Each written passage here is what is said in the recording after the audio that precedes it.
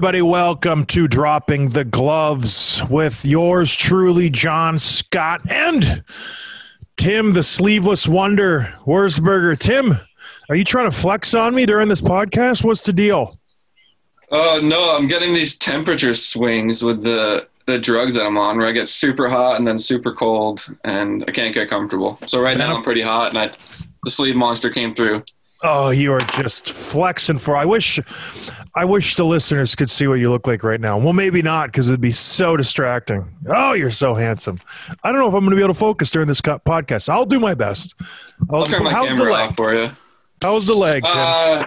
It's okay. It's not getting much better or worse. It's pretty steady. I have an appointment Monday morning to figure out what they're going to do. They're going to take this soft bandage off and look at the recovery from the surgery, and then hopefully everything's going well under there, and then hopefully I'll get a hard cast put on so I can get the rest of my leg healed up and just move on and get this going. Above the knee cast, you're going to be totally immobilized. It's going to be great. I'm very excited for you. It's going to be fantastic. It's going to be awful. All the bike riding and car driving you were thinking of doing are just gone out the window. My cousin is visiting next week for the weekend, for Memorial Day, and I rented bikes for him. I already have a bike. I was planning all these hikes. We're going to hit all these breweries around town and ride our bikes and do all this stuff. Can't do any of it, of course. He's still coming, but I don't know what we're going to do. You had to go out and get fancy on the ice and break your leg. Well, that's too bad. Anyways, yeah. We'll catch you next week. Hopefully you got a better handle on your leg, Tim. Well, let's talk a little hockey. So you're not the only one who got injured, Tim. Did you know that? Yeah, I do know that. There was some major injuries and some scary ones. So for the second playoffs in a row, the Toronto Maple Leafs had a player stretchered off the ice.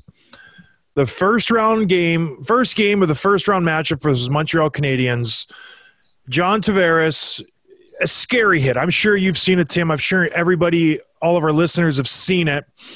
But if you haven't, Johnny Tavares breaking out of his defensive zone, takes a pass from the D-man, about to head up the ice, gets pushed by the Montreal D-man back into his zone, stumbles while he's falling down. Corey Perry, who is exiting his zone, doesn't see him, knees him right in the head.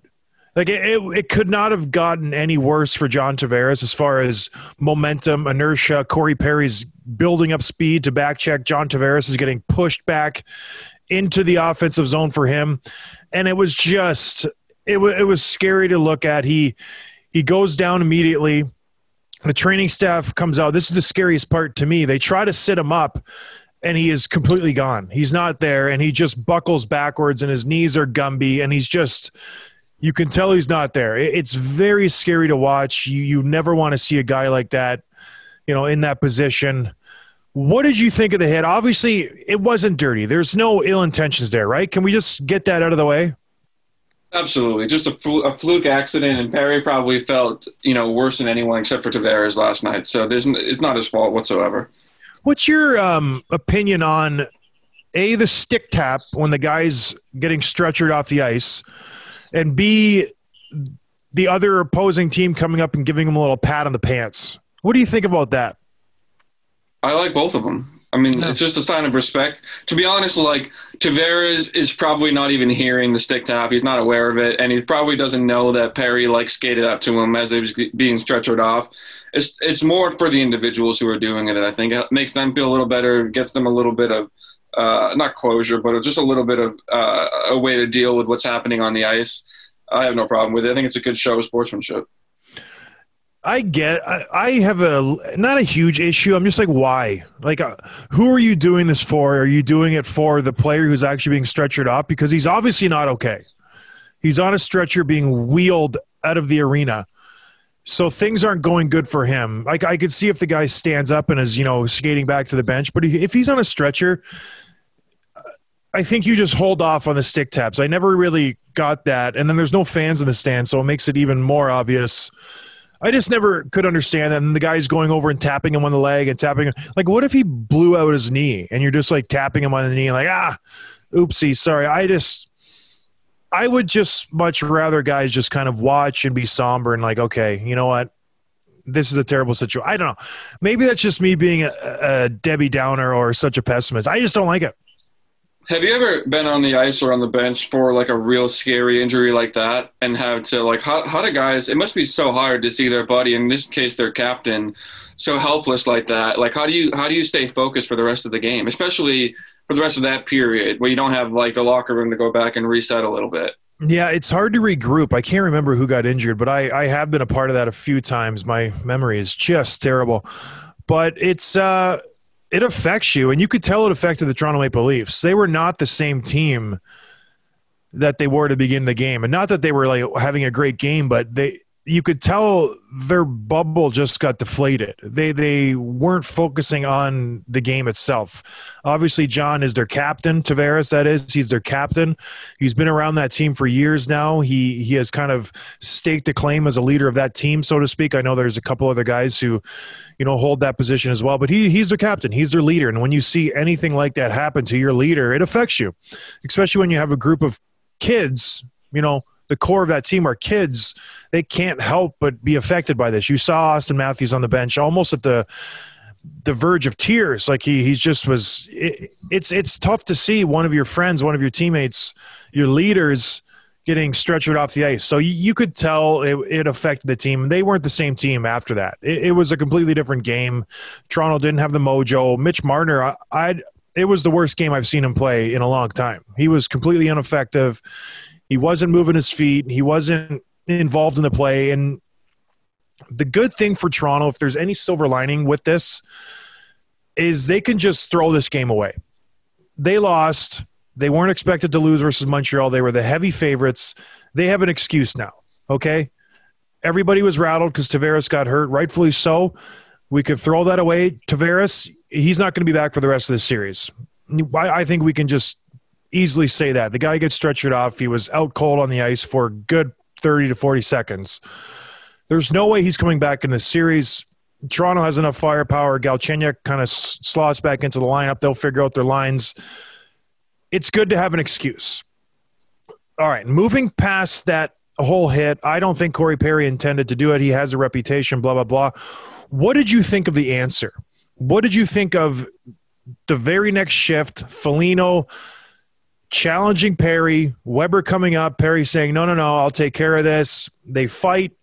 What was your initial thoughts to that, and now even your thoughts now after you've had some time to kind of process it? I didn't like it. I mean, I don't think it's something that really needed a response. I don't think Perry had anything to answer for. I don't think this really had much to do with the code. I want to hear your take on that, obviously, but like it was just a fluke injury. Why does Corey Perry have to answer for that? He wasn't doing anything that was putting Tavares in a dangerous position. He was just skating. Tavares came out, right in front of his knee, and that's how it happened. And I get Foligno after the game basically said, I told him I knew it was an accident, but our captain's lying unconscious. I just wanted to let him know that we had his back and put a little bit of closure on it. And I get that. And especially when he knows what he was brought there for, to bring that toughness, to bring that leadership, Foligno I'm talking about. But I don't know. It didn't really feel appropriate. It didn't really feel necessary. Kudos for Perry for answering that. And I think he kind of did Foligno a favor there by dropping it, but I just didn't like it. I don't think it was necessary. I went back and forth on this. There's the old school thinking of me that's like, great, your captain gets injured regardless of the situation. Someone on their team just took out your captain for a good chunk of time. You have to make someone pay. There has to be retribution. That was my initial thinking. I'm like, oh, it's fine. But then I don't know. I didn't like it either. The more I sat with it, the more I was like trying to reason with myself. I thought it was unnecessary, and I don't know. For some reason, it just seems icky to me. It's like there is this guy who's seriously hurt, and now you're fighting. I don't know. And the hit was, like you said, unintentional. There was no ill will behind it. It didn't sit right with me. Now, I can find reasons for Foligno for doing this. Like, okay, the team is completely off their game. They are not focused on hockey. They're wondering what Johnny's doing. How is he at the hospital? What's going on? Maybe the fight kind of snaps him back into the present. Maybe it goes, okay, focus. We're in a hockey game. This is the playoffs. This is game one. We have a goal here. We have to win this game. Maybe that was the reason behind it. I don't know. But, yeah, I didn't really care for it. What if it wasn't Corey Perry, too? Like, what if it was one of the smaller kids you don't fight at all? Like, what if it was Tatar or Suzuki or something? Like, is Foligno asking them to fight in that situation? You would hope so. You would hope so. And, yes, Corey Perry does have that reputation, so maybe this adds to it. I'm sure Foligno and Perry have had mix-ups along the way.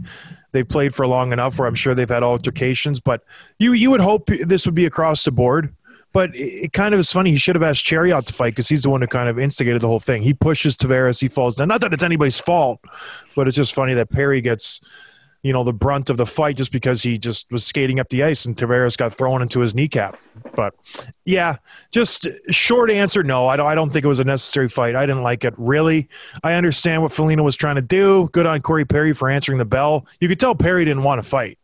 Like, he grabbed on and he's like, all right, just punch me a couple of times and I'm just going to hold on. Like, it was – I think both of them did not want to fight, and it just was one of those things where it's like, I think I should do this.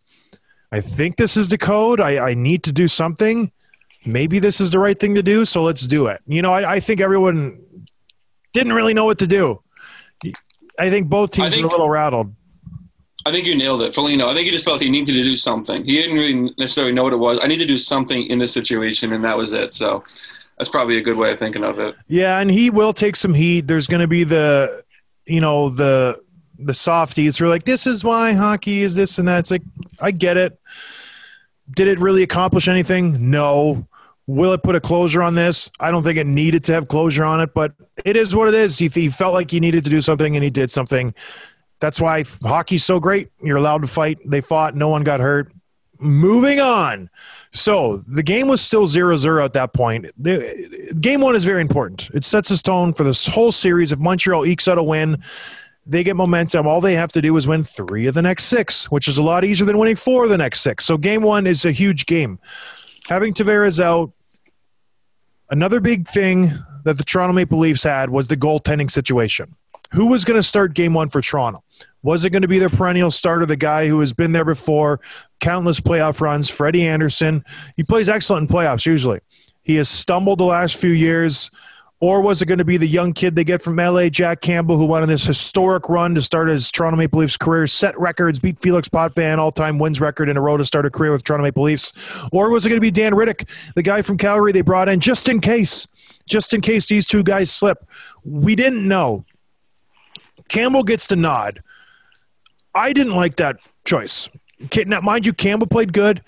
If you just go off of their record this season, how they've been playing, Campbell is ahead of Anderson. I don't think there's any debate there. I just think Anderson, he's your guy. You know what? You've lived with this guy. You've died with this guy. You just, for some reason, maybe it's just me being nostalgic, and I want to show loyalty to the guy I've gone there before with, and I just wanted to see Anderson between the pipes. Did you, or were you surprised to see Campbell, or were you happy to see Campbell? No, I think Campbell was the right choice, just given what he's done for this team down the stretch, how confident the guys are with him in net. And, like, yeah, you've had Anderson in the past, but, I mean, you mentioned, like, you've gone on playoff runs with Anderson, but you haven't really. Has Anderson made it out of the first round yet? No, I guess the runs have been maybe 7 games long. Yeah, so I think Campbell's the right choice, and maybe – when you have options like that, it's probably a short leash in terms of like, hey, a bad game here or there, a couple bad periods, we get pulled and we're trying somebody else. But I think Campbell played well last night. I don't think he's the reason they lost at all. So I agree. He played really well. He didn't, do anything egregiously wrong. He saved the pucks he was supposed to save.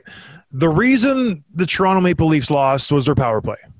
0 for 5, absolutely non-existent, especially right with 3 minutes left. They get a power play. They pull the goalie. They have a 6-on-4. Not effective whatsoever. If they have any chance of moving on, and yes, I think they're going to beat Montreal. Let's just get that out of the way. They're obviously going to come back. They're going to win. If they have any chance of getting past the Winnipeg Jets or the Edmonton Oilers or whoever, they need to get the power play going. Their 5-on-5 play has slipped. Their second line is kind of non-existent right now. They're a one-line team recently. And if they have any chance again, they need some secondary scoring. They need your power play to, start scoring a goal. If you have 5 opportunities, you got to put 1 in. You got to be at least 20%. That's what coaches harp on. Our special teams need to add up to 100%. 20% power play, 80% penalty kill. That's usually the metric where you try to shoot for. If you're 0% of the power play, that makes it pretty darn hard. And then you give up a short-handed goal to Paul Byron to ice the game. It's just not a good look. And then on the other side of the coin, you're taking too many penalties. I've never seen a game where a team takes 3 delay-a-game penalties. Have you? No. I don't know if they lowered the glass, if they got a new lie on their stick, or what it was. 3 delay-of-game penalties in the playoffs. Do you think they're nervous a little bit? Do you think are they under so much pressure that they have been anointed the North Division that maybe they're squeezing the sticks a little bit tighter? Maybe they're feeling that pressure? Maybe. I think also Montreal was playing with such a chip on their shoulder. Like, no one was taking them seriously. No one was even – I mean, I think at most people were saying they could squeeze a game out of this series, and I think they just wanted it more last night. You saw that. You also saw Carey Price stand on his head too, which is what he can do. And there's very few goalies in the league that can do that anymore, especially on a team like Montreal that needs him to step up like that. So I think it had more to do with Montreal's play stepping up and playing better than Toronto not quite playing up to snuff. Even though, like you said, their first line wasn't there. Joe Thornton, I think he had turnovers that led to 2 Montreal goals. So Talk about him in a minute. He's got to be better. I think mostly, I think it had to do with Montreal's play and not backing down from an opponent that wasn't really giving them any kind of chance. Yeah, Montreal played well. They played within themselves. They didn't try to do too many things crazy. You get a break with the Paul Byron play. Like you said, Joe Thornton trying to thread a pass across the blue line. Josh Anderson's gone. It's just a couple mistakes here and there. That's all it takes. And I've said this countless times. In the playoffs, your mistakes get magnified. You cannot hide in the playoffs. If you give up a goal, that's the game. Like there's no gray area. There's no like, oh, well, maybe we can get back. No, this is the playoffs. If you lose 1-2 games, you're done. This is life or death. It literally, not life or death in the actual sense, but in the hockey sense. I think everyone knows what I'm talking about. But I think like you touched on, Carey Price, this guy, he can steal a series. And I bag on him a little bit just because he makes $10 million and he hasn't played up to snuff for the last few years. But goodness gracious, when he is on, he is a very, very good goaltender. And he makes it look so easy, so effortless. He's always in position. His rebound control is exceptional. He doesn't give you second, third chances. He is really, really good. When he's seeing the puck, he's a big body. You don't get much net to shoot at. I don't know. Okay. Is there any chance Montreal wins this series? It's a non-zero chance. I mean, yeah, there's a chance. I don't think they're favorites, but I'll give them like a maybe 20-30% chance. Did they change your perception at all based on last game, or is it last game just a complete throwaway because of just the momentum change and the injury and everything that went on with that? I don't know. It's hard to say. It's hard to it's almost like if you were looking at a set of data, this would be like an outlier, right? Because it's just because of the variables involved. It's hard to take it seriously. Hard to really judge what Toronto's got when something like that happens. But I think Montreal did impress me, and being up 1-0 is a big deal. And if by chance they get up 2-0, which I don't think is likely, but man, imagine that. And I think it's really cool too. We haven't talked about Edmonton yet, but the fact that Toronto and Edmonton are both down 1-0 right now just kind of makes me giddy inside. I don't know about you. It is a little interesting. It makes me sad because I'm like, well, maybe we won't get to see McDavid and Matthews. But let's move on to that series. We talked about Carey Price stealing a game, world-class goaltenders. Connor Hellebuyck played pretty good.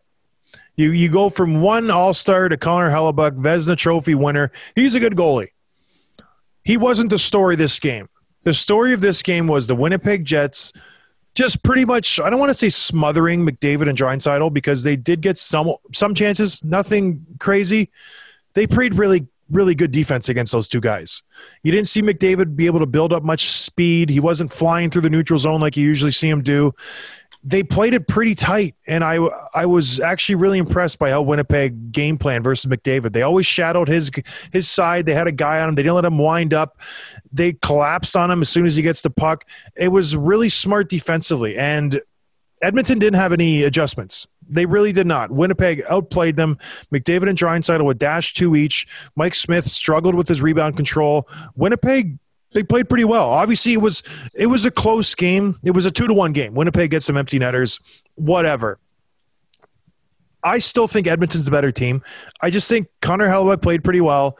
McDavid and Draisaitl maybe had an off night. And Winnipeg, it was a smart game. They played a smart game. They didn't play outside of themselves. When they got chances, they buried. And there was only 2, but they buried. And it makes this series a little more interesting. I said it throughout this year on the podcast. I was like, Winnipeg is the one team who could challenge Toronto. I kind of shifted my thought process as the season wore on. When Edmonton improved, they got goaltending, they got defense, the scoring was coming. I was like, Edmonton's pretty good. They're going to be the challenger to Toronto. Now I don't know. These are 2 pretty solid teams going at it.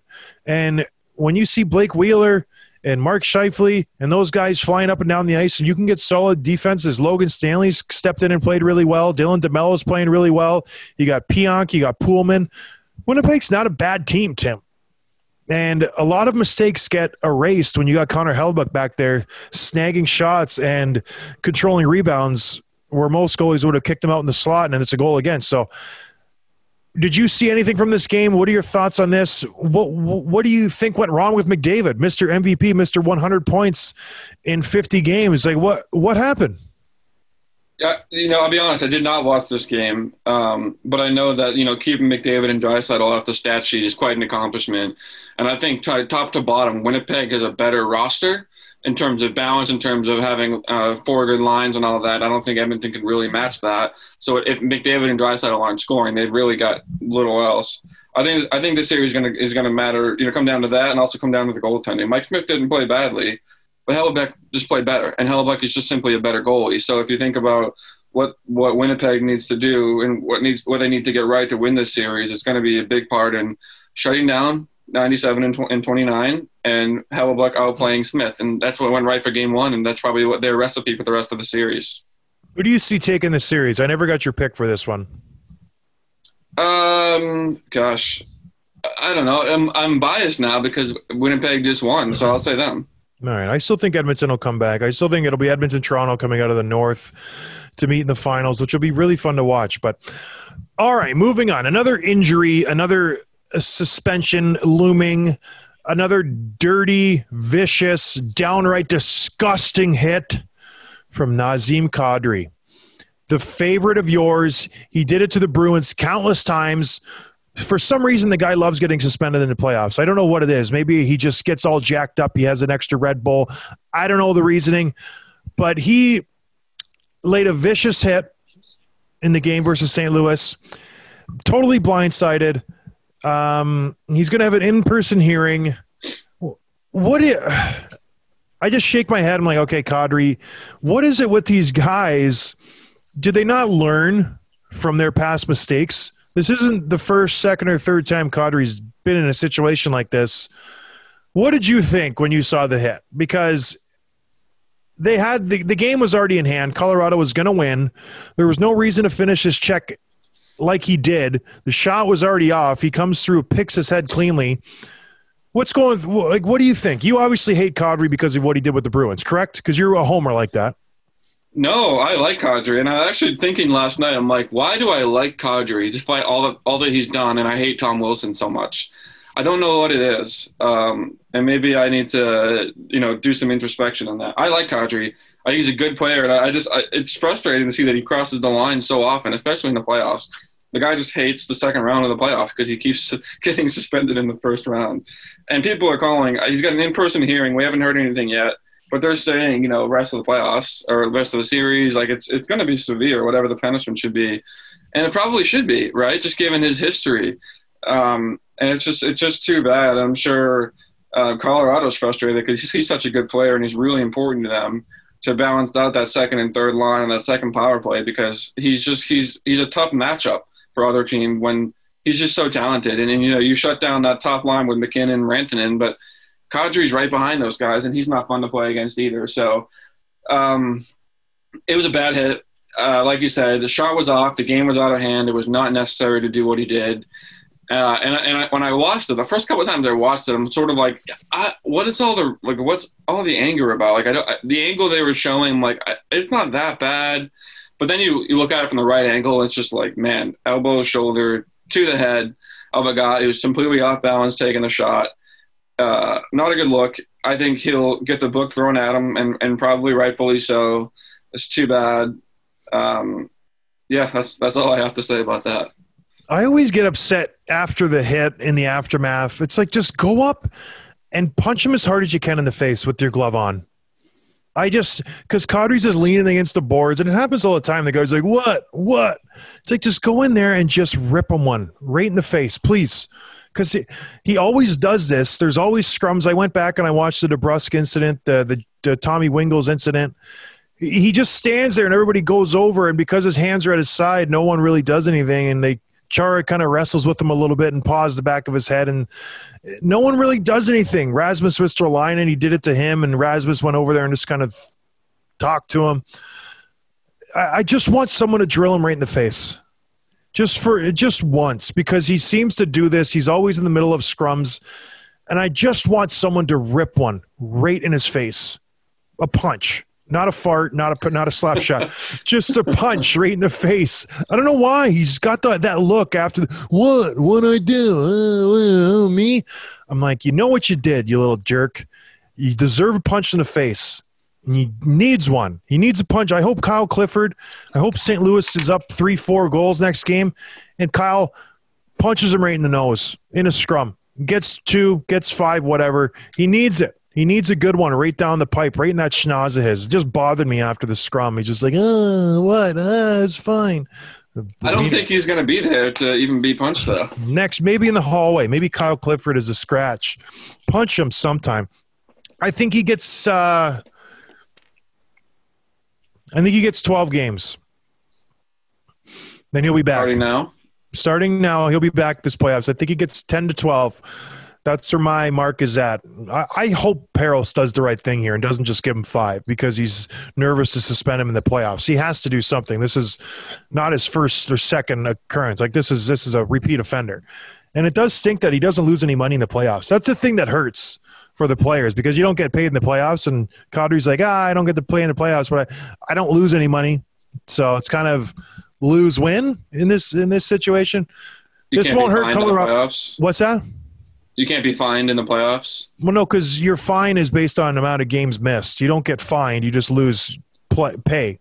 But if you're not making any money in the playoffs, you don't lose any money. Anyways, I don't think this affects Colorado. I still think they're the vastly superior team. They played well. Grubauer's playing good. Cale Makar played great last game. They're going to win.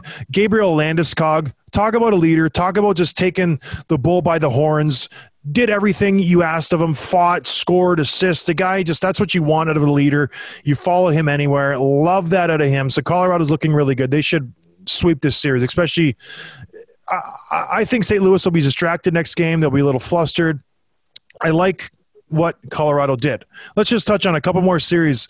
The Vegas Golden Knights and the Minnesota Wild. Goodness gracious, the Wild should be up 3-0 right now. I don't know. They're playing good. They're getting scoring chances. They're not able to score. Vegas wins last game. It was a tale of 2 games. The first half of the game, the Wild were carrying the game. They were up 2-0. They were dominating play. That line with Greenway, Foligno, and Eriksson Ek, they're a very, very solid line. And they go against the Vegas' top line, and they're just dominating them. They scored a goal. It was disallowed by a stinking offside. I don't like that rule where you can go back and 3.5 minutes ago we were offside. If you want offense, just whatever. You know what I mean? If there's a human element to this, I don't like that. They should have been up 3-0. They should be up 2-1 in this series. It is what it is. The goal got disallowed. Vegas got some momentum. They came right back. They scored a ton of goals. Minnesota couldn't gain traction again. And here we are. Vegas has bounced back. They're up 2-1. Jonas Brodin was terrible last game. Absolutely atrocious. He's supposed to be one of their 1-2, Dumba Brodin. He directly cost Minnesota 2, maybe 3 goals last game. 0 spatial recognition in front of the net. No idea where his man is. Getting skated around. I don't know what happened to him between games 2 and 3, but he was awful. I can't wrap my head around how important he is for the Wild. They need to have their top 4 guys going. As much smoke as I was blowing up their behind after the first game, they're the key to the game for them. If their top 4 D-men aren't playing solid, they're not going to win. They really aren't. As much as Kaprizov, who had a really slick pass to Hartman this game, it was really, really nice. As much as they're playing, as much as Marcus Foligno was buzzing and Greenway and those guys, and everybody's clicking and Talbot's playing well, if those 4 guys aren't playing, they have no chance. And you saw it there. Brodin had an off game. Vegas took advantage of it. Boom. That's another game in the dust. It leads me to this question. Is it time to get Zach Parise back in the lineup? He's been a healthy scratch. He's waiting in the wings. Maybe you need some experience there. Maybe you need – and this has been the Wild problem throughout their years. They can't generate scoring. They have a hard time, consistently holding an attack. They've improved it this year drastically. Parise's – he's got over 100 games experience in the playoffs. The guy's been there, done that. He knows what to do. He knows how to compete. Do you bring him back into the lineup? Tim! Yeah. Sorry, I'm thinking. Yeah, I do. Because like you said, you need that leadership. You need the veteran. I'm sure he's going to be hungry. I'm sure he's, not happy not being in the lineup. It's not something that he's used to and over the course of his career, given the talent he has and the success he's had in the past. So I could see him injecting a little bit of energy and some scoring to the lineup and scoring 1 or 2 in that first game. Well, let's not get crazy. He's not going to score 1 or 2, Tim. You're getting a little bold comments there. Yeah, you don't think? He's going to be hungry. He knows how to score. You think he's going to come in the lineup? He's not Kucherov. He's going to just step in the lineup and score a couple. Maybe he gets an assist. I don't think he's going to make that drastic of a difference. This isn't the Zach Parise of 2010. This is the Zach Parise of 2021. The guy's got a lot of miles on his body. I think if you put him on a 3rd line, 4th line role, he's able to give you a good 10, 12 minutes and maybe make a difference in the special teams. Maybe. Okay. I think you bring him back just because he was their captain until he got stripped and gave to Spurgeon. Now their former captain's literally eating hot dogs during the game. That's what he's doing. So that'll be interesting to see if Parise gets back in the lineup. Another interesting stat, the Wild have led in every one of these games. If they were to figure out their issues, maybe they're just not there yet. Maybe they're not seasoned. Vegas has obviously been around the block. This core has been together for a few years now. They don't panic when they get down. They don't panic when they get ahead. Maybe Minnesota just needs a couple years. I don't know. But this is an interesting series. I really enjoy watching these games. It's very entertaining. The bodies are flying.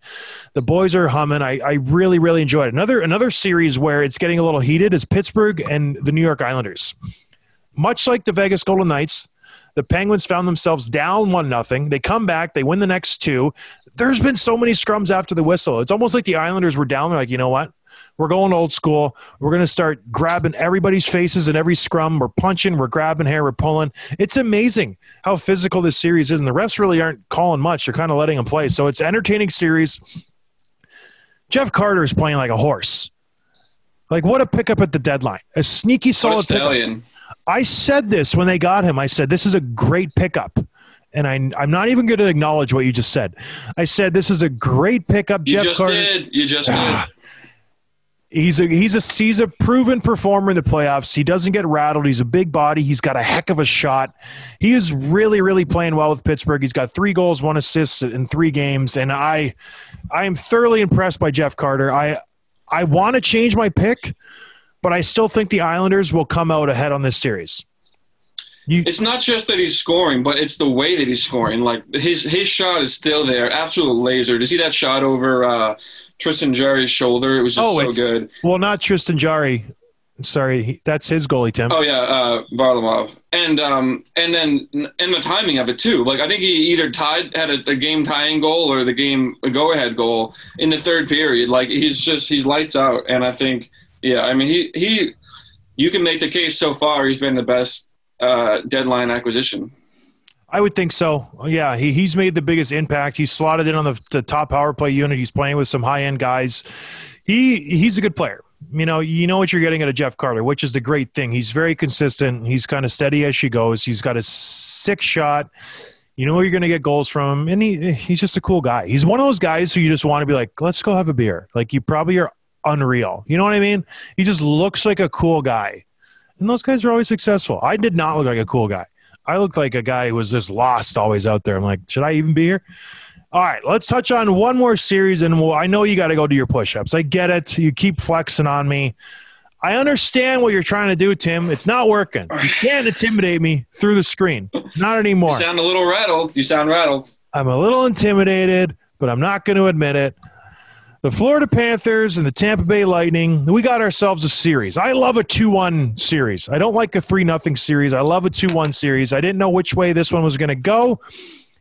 The Florida Panthers, down 2 goals going into the third period, flip the switch.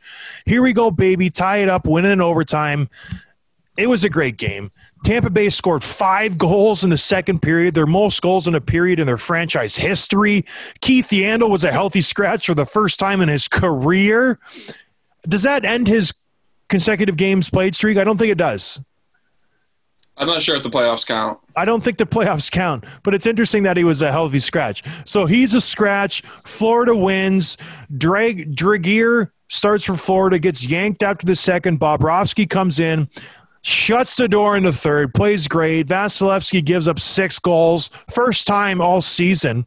So they score 4 on him in the first game, 6 on him in the third game. They obviously know how to score on Vasilevsky. They've figured it out. So maybe the aura surrounding him isn't there during the series just because they face each other so much during the season. I like this series. It's fun. The Battle of Florida, they don't have to travel at all. They can ride their bikes to the game, for Pete's sake. It's a very, very good series. Have you watched any of it, Tim? Yeah, I did. And, man, Tampa is just so freaking good, and they can just dominate for periods at a time. But the fact that they came back, Florida, I mean, it can't be understated how important that win was. You don't come back from 3-0 against Tampa. And I don't really give them much of a shot to win this series anyway. But the fact that they were down a couple of goals in the third period, came back, got the overtime winner, it's just really cool to see. It just kind of shows that this team doesn't have much quit. I didn't love the penalty call in the third period, like a minute and a half left, and someone hits – I forget who it was. Oh, Duclair hits Stamkos kind of from behind. It was a cross-check, and it was a penalty. So, it kind of ended up being fine. They didn't score on it anyway.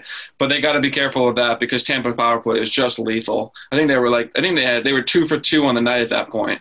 So, super dangerous. And I love to see that, there's no quit in this team. But I don't give them much of a chance. I think Montreal has a better chance of beating Toronto than Florida over Tampa.